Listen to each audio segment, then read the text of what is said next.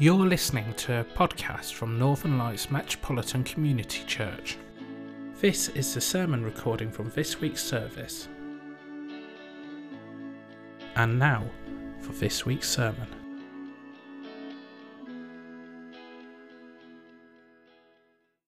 Will you pray with me?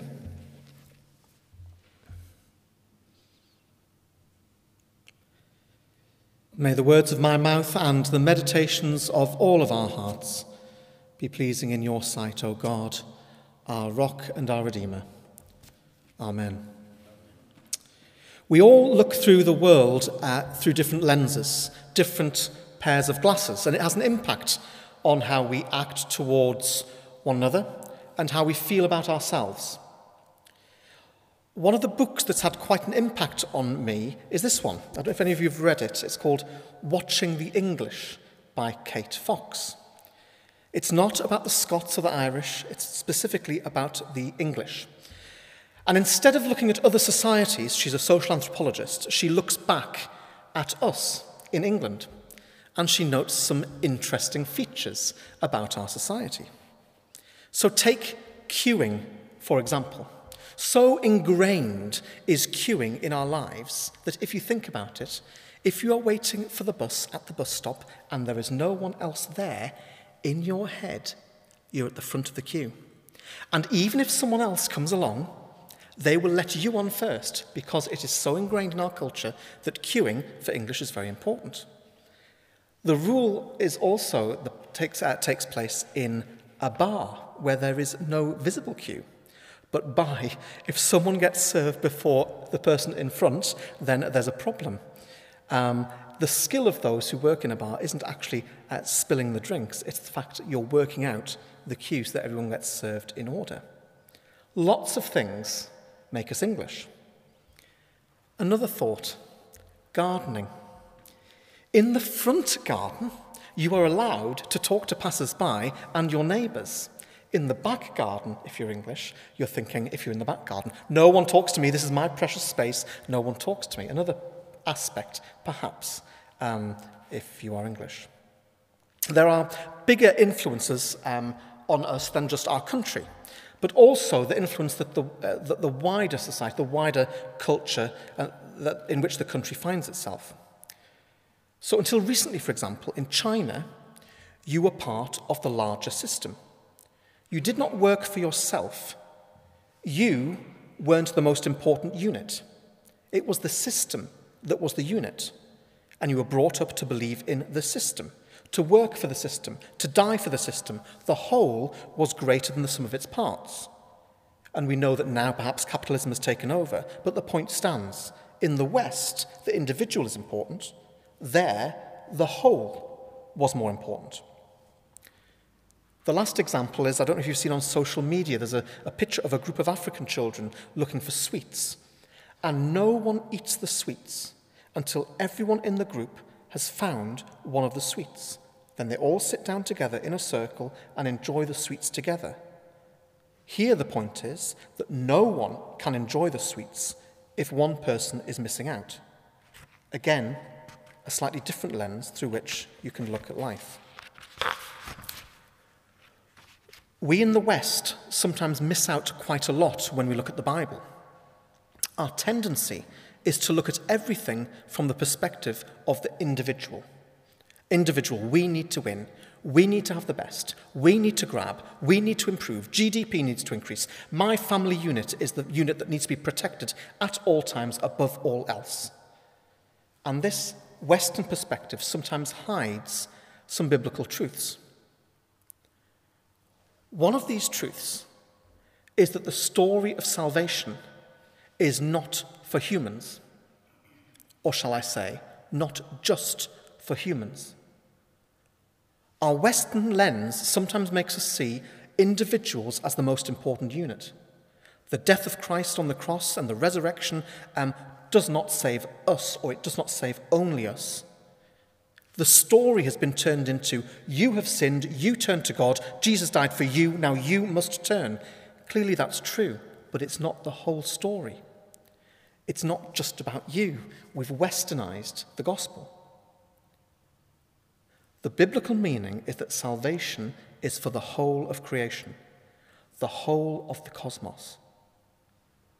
For God so loved the world that he gave the one and only Son, that whosoever believes in him shall not perish but have eternal life. The world here means the cosmos. It is not just humankind.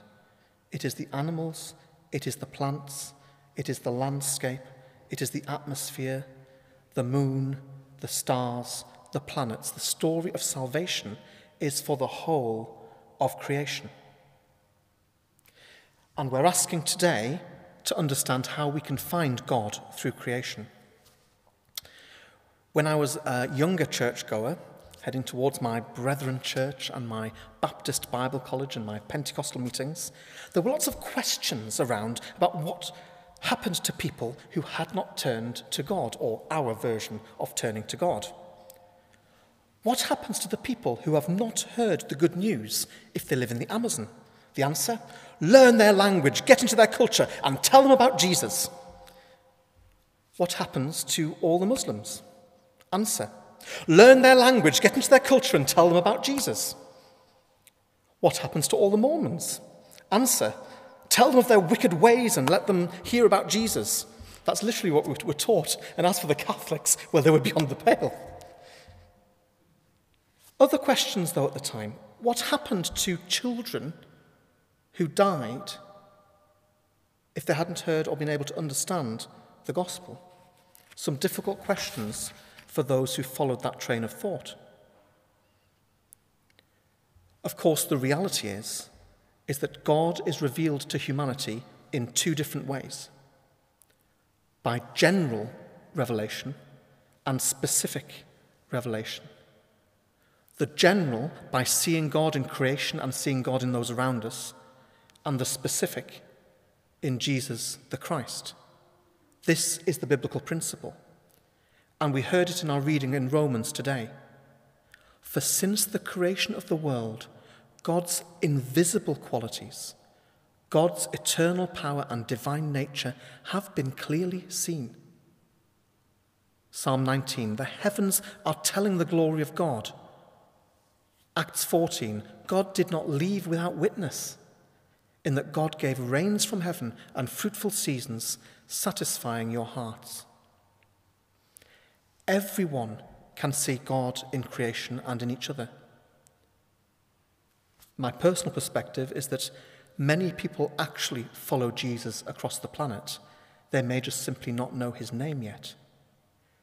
We see God through nature, through the joy of animals, through the provision of food, through the landscape, through looking at the stars in the pitch black, and the fact that the more you look, you keep on seeing more and more and more. You see God through poetry and prose. Those of you will know that I think you can see the general revelation through Barry Manilow lyrics, as I shared about a year ago. However, this general revelation isn't a get-out-of-jail-free card. If God speaks to humanity through creation, people need to be careful that, again our reading, although they knew God, some people neither glorified nor gave thanks. Their thinking became futile. If God is to be found through creation, and if God communicates with us through creation, we need to be good stewards of that which is created. Those who do not know the name of Jesus are required to respect creation. We who know the name of Jesus are required to protect this creation, partly so that others can find the divine through creation. There are many reasons to protect the environment. I don't need to overly rehearse these. We need to protect the Amazon because of the impact on oxygen produced. We need to stop climate change as the poles melt, the sea levels rise, communities are destroyed, lands flooded, populations move as a result.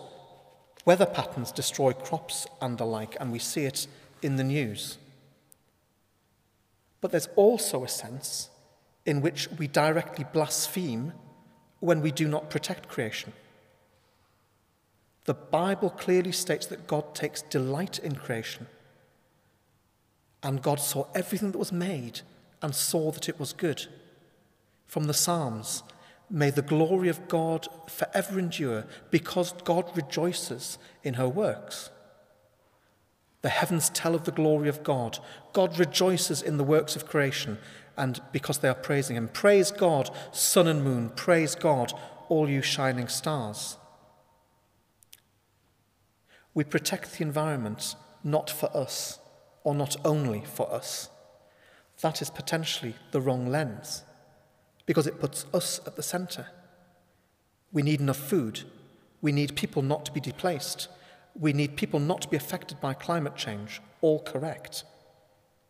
But we protect the environment because God created the cosmos, and God takes delight in it. We see God through it. We are not to mar the image of God, lest we not see God clearly, and lest others not see God clearly through that which is created.